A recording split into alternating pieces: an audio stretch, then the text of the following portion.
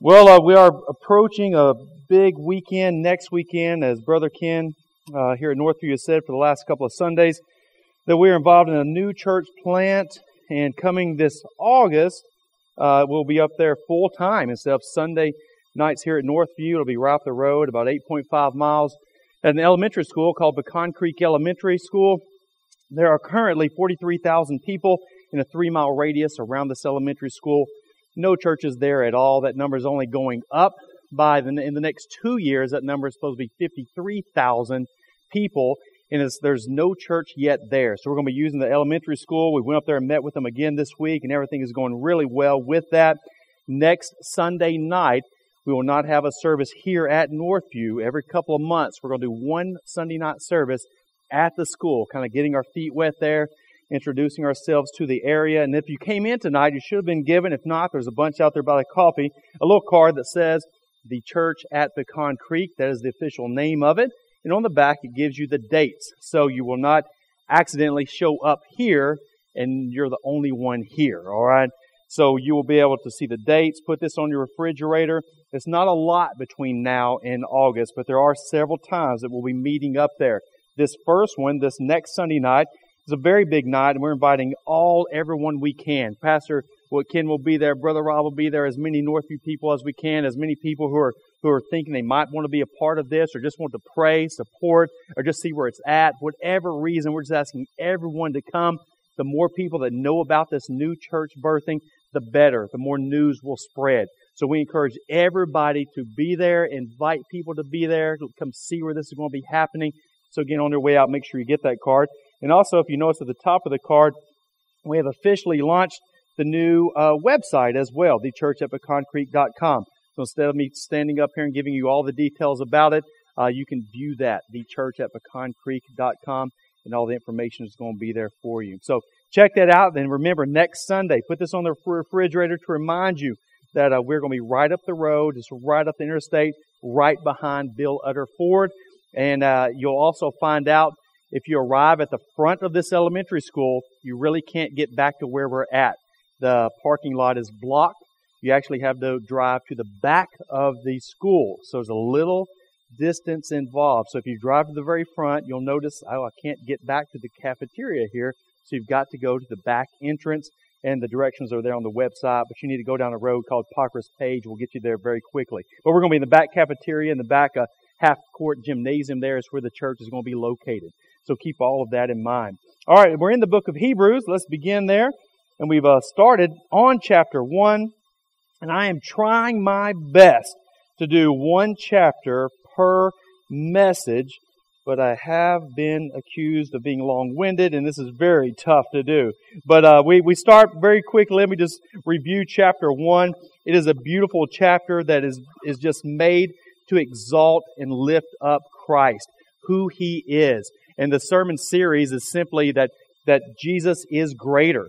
And the writer, the author of Hebrews, just puts this in so many ways in this opening chapter.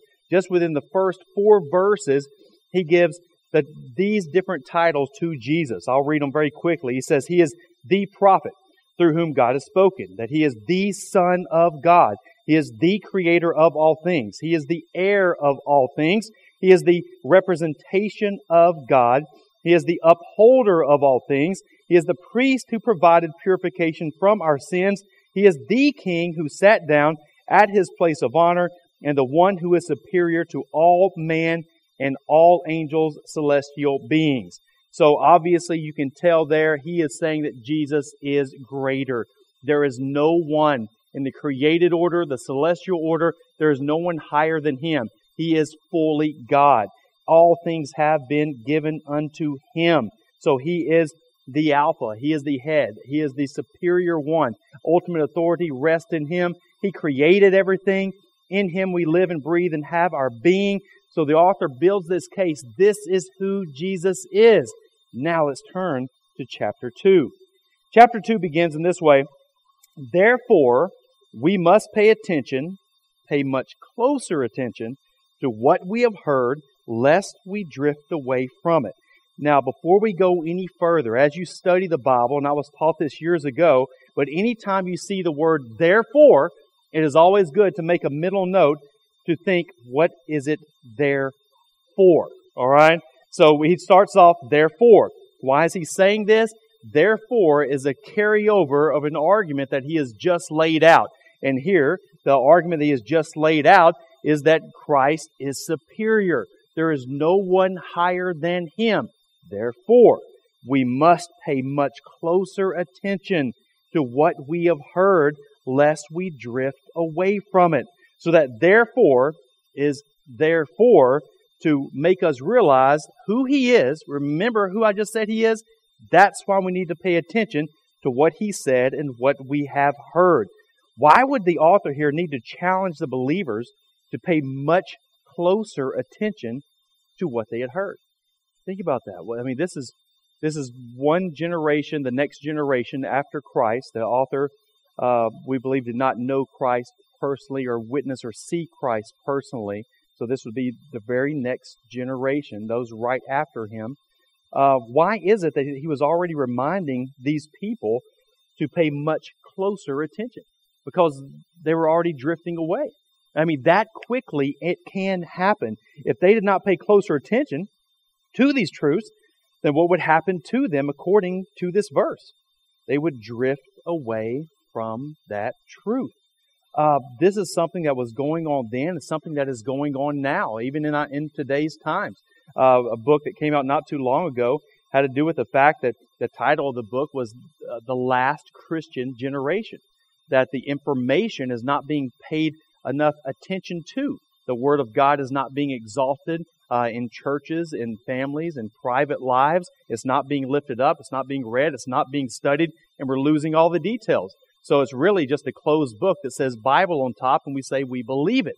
And Christians, if you can still say they are no longer paying attention to what is inside of it. So they're drifting away from it. They're drifting away from clear godly commands, clear godly lifestyles that are laid out, and no longer do Christians even know what they believe. And next thing you know, you have people who are saying they're Christians who don't even have true faith in Jesus Christ and Christ alone. They're drifting away from it. So this is a very bad thing. They were drifting away from it then because they weren't paying enough attention to, weren't paying close enough attention to God's Word, and that we're commanded to do the same exact thing today. Many reasons why people are distracted or drifting away from the Word of God, and one of them is simply because of that. We are distracted. Our minds are always occupied. I'm saying we, just kind of humanity in general here. Hopefully it's not all of us in this room, but we're distracted.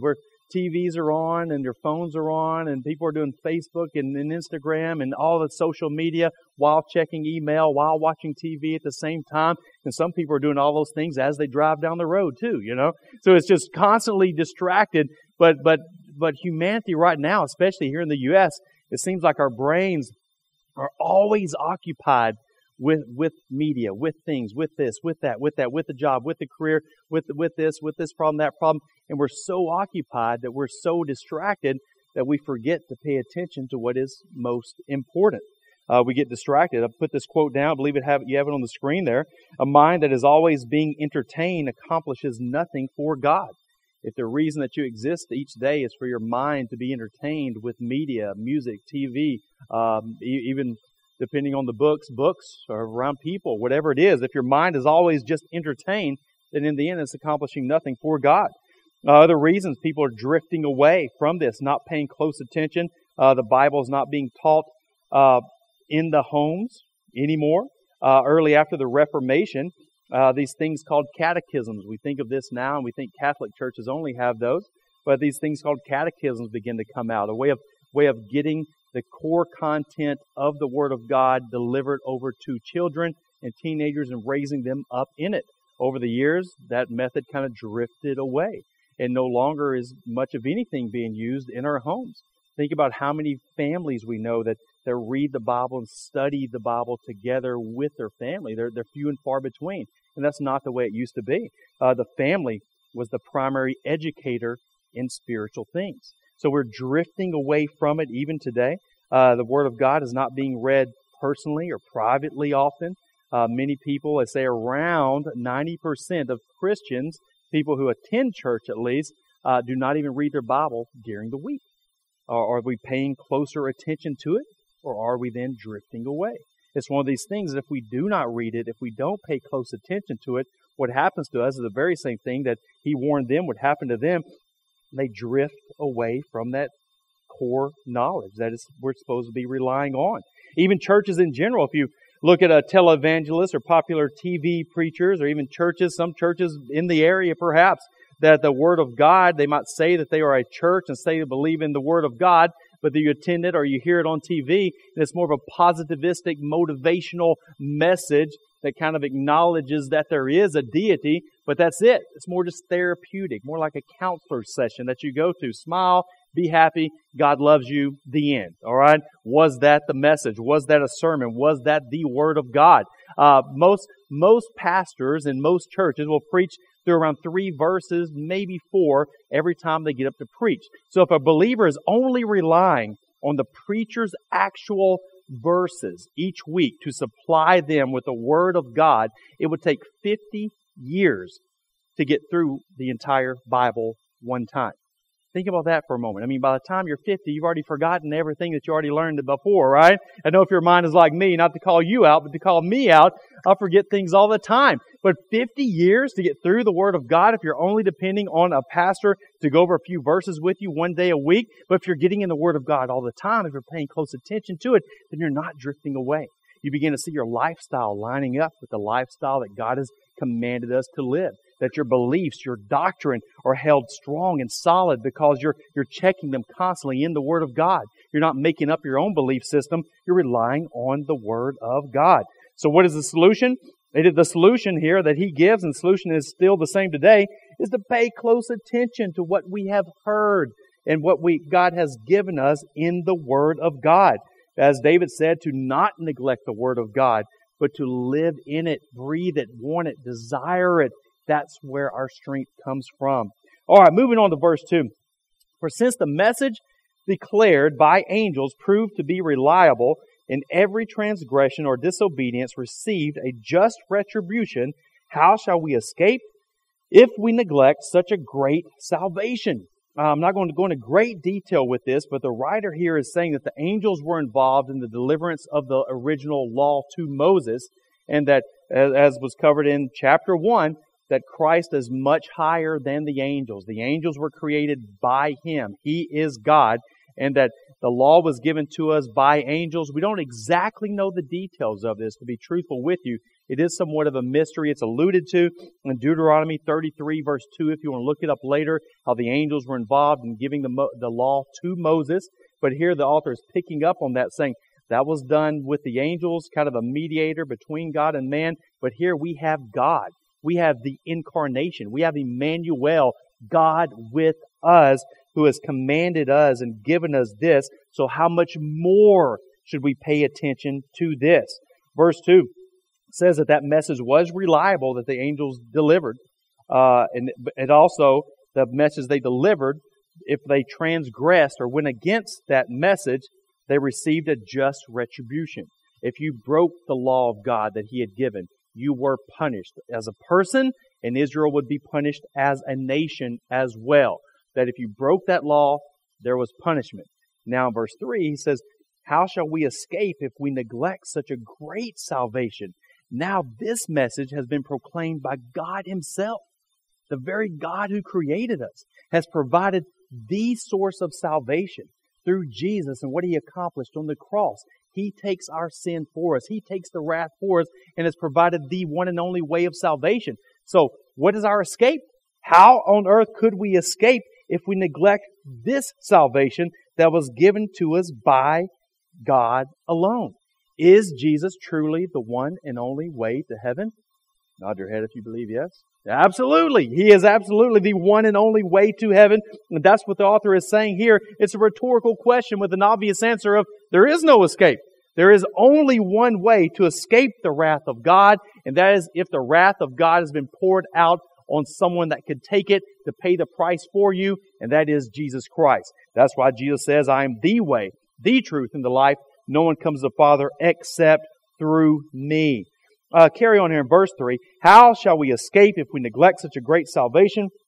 It was declared at first by the Lord And it was attested to us by those who heard, while God also bore witness by signs and wonders and various miracles and by gifts of the Holy Spirit distributed according to His will. Now there's a lot in this passage here, but he is saying that this, this salvation, this great escape, the only way that we have to escape the wrath of God, the only way that we can be saved, it was declared by Jesus Christ Himself. He said, I am the way. There is no other way. But also it was attested to these people that He was writing by the apostles, by those who followed Christ. And then verse 4, while God also bore witness by signs and wonders and various miracles. As we look over the Bible in whole, as we look over the history of humanity as a whole, we see three main eras where signs and wonders and miracles were extremely common. We have them extremely common around Moses and Joshua when the law is given.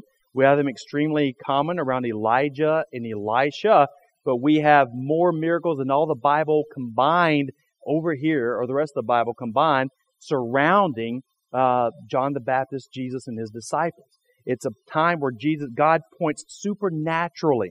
They are called signs because they're there to point the way. These miracles happen because they are supernatural. Men don't just go out and walk on top of water, right? That's just something that I can't do, you can't do. That is a clear sign from God. When Jesus raises someone from the dead that's been dead for 4 days, that's not something that naturally can happen. It is supernatural. It is a sign meant for everyone that witnesses this to say, look, God is doing this. And this was attested to by God. So the writer here is saying that it's not just a made-up story. It's not just something that man has created to say that Jesus is all of this, but we have the supernatural signs that man can't muster this stuff up. We can't make this happen. Only God can invade this realm and supernaturally move and put these signs in place. So he says that by signs, by wonders and various miracles, and by gifts of the Holy Spirit, distributed according to His will. So it's just proof after proof after proof after proof that this message of salvation that is proclaimed by Christ is the only one. There is no other way to heaven. This is it. Jesus is the highest source of authority anywhere. He is God, and there's no escape if we don't go through His way, Jesus' way, to get to heaven. Let's carry on to verse 5. For it was not to angels that God subjected the world to come, of which we are speaking. It has been testified somewhere. What is man that you are mindful of him, or the Son of Man that you care for him? You made him for a little while lower than the angels. You have crowned him with glory and honor, putting everything in subjection under His feet. Now in putting everything in subjection to Him, He left nothing outside His control. Now, the author here pulls from the Old Testament, and I mentioned this last week, but Hebrews is debatably one of the most, if not the most, richest theological books that we have in the New Testament. It draws heavily from the Old Testament, and the writer uses the Old Testament, the quotes from the Old Testament to establish his points, saying that, hey, I'm not just making this up, this is not just my opinion, but I'm pulling from God's Word to show you what is being done here, who Christ is. This is the one who was prophesied, all right? And here, he's put down some verses that are just showing basically how amazed, how humbled that we should be. What is man that you are mindful of him? What a great question. And we really don't have the answer to it. Think about that. What does God owe us? Does God owe us anything? He owes us nothing. It is purely by grace, that unmerited favor that He bestows upon us through His Son, Jesus Christ, that we are in right relationship with Him. But why? Why has He done such a thing? And to some degree, it's a complete mystery. God has bestowed and chosen to create mankind in His own image. But then even when we sinned, the moment Adam and Eve sinned, that could have been the end of it. Anytime we sin, we deserve the punishment of God. But we are still here, that there is this mercy, this grace that comes from Him. And the writer here is saying, what is man that you're even mindful of Him. I mean, you spoke and you created us. We're mere mortals. We deserve your wrath. We sin against you. But yet, verse 8, you're putting everything in subjection under His feet. And that Jesus, He's speaking of here, and that Jesus, God in the flesh, puts flesh on, that is Jesus. Jesus dies on the cross, rises from the dead, and ascends to heaven as He maintains His manhood. He maintains His manliness, His flesh, that He is God, but yet He is man. And now everything is subjection to, underneath this God-man. That He has all power, He is man, He is God, and not only are you mindful of Him, but you maintained His figure, His form. He is God. Jesus has taken on this. It's amazing to think of, and that we get this position of authority as well as children of God. So the author here just saying, what is man that you're even mindful of him? But yet you've done all of this. And then even our position right now, it appears to be lower than angels, but in the end is truly higher than the angels. Carry on here. Now, in putting everything in subjection to Him, verse 8, He left nothing outside His control. At present, we do not yet see everything in subjection to Him, but we see Him who for a little while was made lower than the angels, namely Jesus, crowned with glory and honor because of the suffering of death, so that by the grace of God He might taste death for everyone. This is the great, you might say, humiliation of Christ. He came not in glory, but He came as a lamb to be slaughtered. He came to be the humble servant, but He will come as the conquering king. So here He is saying that, yes, we saw Him like this. He suffered. It was a brutal, horrible death. He went through hunger pains. He went through thirst pains during His life, as we do. The God who created everything, who can have everything He wants, anything He wants. He is all-powerful, humbled Himself to put on flesh and live like we did. He was tempted by Satan himself. He was spit upon. He was whipped. There was no flesh left on His back. Crown of thorns on His head. Bag over His head. They'd punch Him and say, who hit you? If you are, a prophet, if you are who you say you are, tell us who hit you. They plucked His beard from His face. This is God, remember? I mean, this is the one who created everything. Yet His very own creation comes up against Him and causes Him to suffer. They strip Him nude, hang Him on a cross. They spit on Him. They make fun of Him. They humiliate Him in front of everyone. This is the humiliation of Christ, the suffering of the death, so that by the grace of God, He might taste death for everyone. He does it. This everyone, as we'll see, is not for every person who has ever been made. We are not universalists. We don't believe all roads lead to heaven, but it is a specific people that He was paying the price for on the cross. But He takes that death for us. He suffers for us. It was not only the wrath of mankind against Him, but it was the wrath of God Himself. God the Father, for all sin of all time, of all believers, was poured out on Christ, and He takes that for us. So He humbles Himself to that point. Philippians 2, verse 5 through 11. I have it up there. I'll try to go quickly, but you might have heard of this verse, read this verse before. Very similar point to what the author of Hebrews is saying at this point. He says, have this mind amongst yourselves. In other words, be like this, humble, which is yours in Jesus Christ, who, though He was in the form of God, did not count equality with God a thing to be grasped, but emptied Himself by taking the form of a servant, being born in the likeness of men, and being found in human form, He humbled Himself by becoming obedient to the point of death, even death on a cross.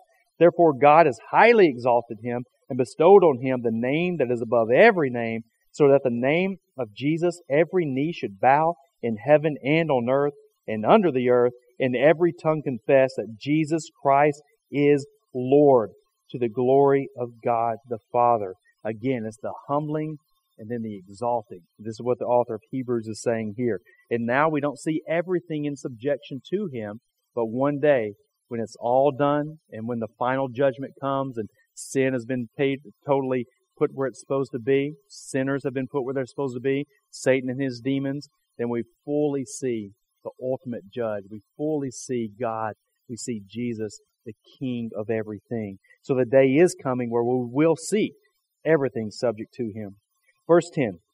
For it was fitting that He for whom and by whom all things exist, again a powerful point that the author here drives home, is that this is Him that created everything. The very Jesus I'm telling you about is the very creator of the whole world. So for it was fitting that He for whom and by whom all things exist, in bringing many sons to glory, should make the founder of their salvation perfect through suffering. For He who sanctifies and those who are sanctified all have one source. Now if we go back to verse 10 here, we see that yes, He created everything, and all things are created for Him, so that all glory goes to God. So as through, for whom and by whom all things exist, in bringing many sons to glory. Verse 10 kind of clarifies verse 9 in case someone was thinking that Jesus died for everyone. All sins are not paid for. If all sins were paid for, then all would go to heaven. But it is those who He calls sons, and He brings those sons to Him. All those that the Father gives Him, as John chapter 6 verse 37 says, those are the ones whose sin He has paid for. And if we go down a little bit further, we see this, that He should make the founder of their salvation perfect through suffering. Sinners need purification and even perfection in order to be in the presence of God. How can we do this, though? We can't do this on our own, but it is through Jesus Christ. Everything that we are, who we are, our reliance for our salvation, the center of the gospel that we rely on for our souls to be saved is in Jesus. That He takes our suffering on Himself and takes the pain and takes the wrath of God for us and is our substitute. What we deserve, He takes on Himself and takes the payment for it and pays the price for it. He suffers, pays the price, and is now fully restored, perfectly made, body fully restored. And this goes for all who are His sons. We have this to look forward to. Verse 11, for He who sanctifies and those who are sanctified all have one source. We are called to live a life of sanctification. And this simply means that we're called to get better and better and better. Not relying on our own strength to better ourselves, but relying on the source of our sanctification, which the writer here says is Christ Himself. That He is the one who sanctifies, and those who are sanctified all have one source. So what is the source of our sanctification? It is the one who sanctifies. It is Jesus Christ Himself. We are commanded to live holier and holier lives. Hopefully you can look back. It's a new year. Many people have a little bit of a moment of introspection and retrospection, kind of looking back and looking in. And what are you doing better now than you were last year? If you look at your progress on sinning less and pursuing God more, are you becoming more and more sanctified? Are you really addressing the sin that is there and putting it away and subduing it by pursuing Christ and godly living more? And the source is always not just me, what can I do? But the source of this sanctification is Christ and relying on Him. So this is the road, the path that we're on. Like a famous book from years ago, Pilgrim's Progress, it is a journey, and our Christian life is a journey where many things are happening, many situations come in, many temptations come in, but we want to continue down this road, sanctifying, becoming the holier and holier person. Now, not that our salvation or entrance into heaven is based on that, but due to our salvation, we should be desiring to become a holier person. All right, so I don't want that to confuse you. That final process of our salvation is called glorification, and God brings us up to par, up to where we need to be. He brings us to the perfect righteousness of Christ. So no matter where you were in that sanctification process, those who are saved get the righteousness of Christ. And that's why we do get to go to heaven. But the center of all this and the source of all this is Christ. I'm just going to read one passage here out of 1 Thessalonians. You can turn there if you'd like to. It's chapter 4, verse 1 through 8. It says this. Go ahead and turn here. Some of you turning, that's fine. There's quite a few verses. But regarding our sanctification, 1 Thessalonians chapter 4, verse 1 through 8 says this. Finally then, brothers, we ask and urge you in the Lord Jesus that as you receive from us how you ought to walk and to please God, just as you are doing, that you do so more and more. 1 Thessalonians chapter 4, verse 1. So it is an increasing. It's not that you're just saved one day and then you walk out of church and live like you were living, right? But it's a more and a more. It is a growing process. The Bible will often say, as a plant is planted and produces fruit and grows bigger and stronger, and the healthier the plant, the more fruit there is on it, that our Christian life is supposed to be that way as well. You have the seed. It has been planted. It's made alive. Your salvation is real. But now grow. Continue on the race, Paul says. So do so more and more. Verse 2 of 1 Thessalonians chapter 4. For you know what instructions we gave you through the Lord Jesus. For this is the will of God, your sanctification. Again, this holiness that you should be living in now that you are saved. He says that you abstain from sexual immorality, that each one of you know how to control his own body in holiness and honor, not in the passion of lust like the Gentiles who do not know God, that no one transgress and wrong his brother in this matter, because the Lord is an avenger in all these things. As we told you beforehand and solemnly warned you, for God has not called us for impurity, but in holiness. Therefore, whoever disregards this, disregards not man, but God, who gives His Holy Spirit to you. So again, this Thessalonian passage is just pushing us forward. Don't settle for where you're at now, but constantly battle your flesh. It is a battle every day to put away sin, to control the thoughts, to take every thought captive, to live as Christ wants us to live. And it should be an increasing journey, fruitfulness, increasing in this more and more. Sanctification, a process of becoming holier and holier, that should be the habit of our lives. Can a person become sanctified without Christ? This is a very important question. Can a person become sanctified without Christ? And the answer is no. It is impossible to do so. According to the passage we read right there in Hebrews, the source of our sanctification is who? It is Jesus Christ. Now, some people, and this comes down to salvation by grace or salvation by works, will wrongly think that the better they become in life and the better they are, they don't drink as much as his neighbor. Someone might say, well, I don't say the words that they say, at least, and I don't watch this kind of show that he watches. And before long, you start thinking that you're sanctifying yourself and that you're putting away some bad habits. But can a person truly be sanctified? Can you pursue holiness with God on your own? And the answer is no, because at the root of all of that is pride. And if a person thinks they can right themselves without Christ, they're putting themselves in the position of Christ, saying they don't need this Jesus, this one who created everything, the one who put on flesh, the one who is the Messiah, the one who is the Christ, the one that's above the angels, because they've got themselves. We can't do that. We can't right our position before God. So we fully rely on Him for our salvation, and then we fully rely on Him for our sanctification as well. So it's not something we do without Christ. A person cannot be sanctified without Christ. All right. We continue on here. He says back to Hebrews. If you turn back to Hebrews, verse 11. For He who sanctifies and those who are sanctified all have one source. That is why He is not ashamed to call them brothers, saying, I will tell of your name to my brothers. In the midst of the congregation I will sing your praise. And again I will put my trust in Him. And again, behold, I and the children of God, all the children of God has given me.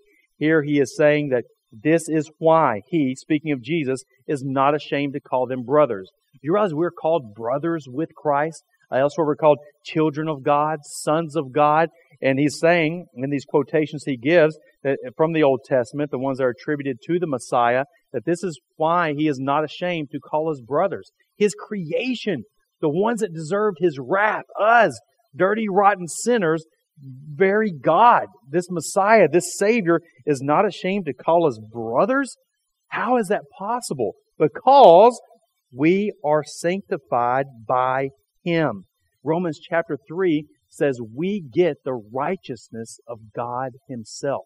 So the very life that Jesus lived, perfect, never sinned, it's what we get upon salvation. So that Jesus is not ashamed to call us brothers. Why? Because we get His righteousness. He gives us that. Only perfect people get to go to heaven. Who amongst us is perfect, right? None. But Christ was. And all who call upon Him shall be saved, shall be rescued, shall get His record. So here He is not ashamed to call us His brothers. Carry on, verse 14. Since therefore the children share in flesh and blood, that's us, He Himself likewise partook of the same things. He took on that flesh, that through death He might destroy the one who has the power of death, that is the devil, and deliver all those who through fear of death were subject to lifelong slavery. Jesus takes on flesh and blood, our very flesh and blood. He lives, He dies, but yet He conquers death for all those who believe in Him. A famous quote from a theologian I like to read. He says this, many people live in fear, and he says of death, he says this, for though the devil still lives and constantly attempts our ruin, yet all his power to hurt us is destroyed or restrained. It is a great consolation to know that we have to do with an enemy who cannot prevail against us. This is a wonderful thing. This is why so many Christians are willing to be martyred. This is why Paul and the disciples and many after them, they could care less about their body actually perishing as long as they were giving the gospel to one more person, because what's there to lose? The moment they die, as Paul said, is gain. I am in the presence of God. You're telling me the worst you can do is kill me? The worst you can do is put me to death? Death is nothing. It can't hurt me. I immediately go to be in the presence of God. 1 Corinthians 15. I'll read this one for you. 54 through 57 says, when the perishable puts on the imperishable, and the mortal puts on the immortality, then shall come to pass the saying that is written, death is swallowed up in victory. O death, where is your victory? O death, where is your sting? The sting of death is sin, and the power of sin is the law. But thanks be to God who gives us the victory through our Lord Jesus Christ. And that's the point here of the writer of Hebrews. Death? Wow, what's that? Don't fear that. Don't be consumed by that. One of the number one fears of people. Due to technical difficulties, the recording ends here.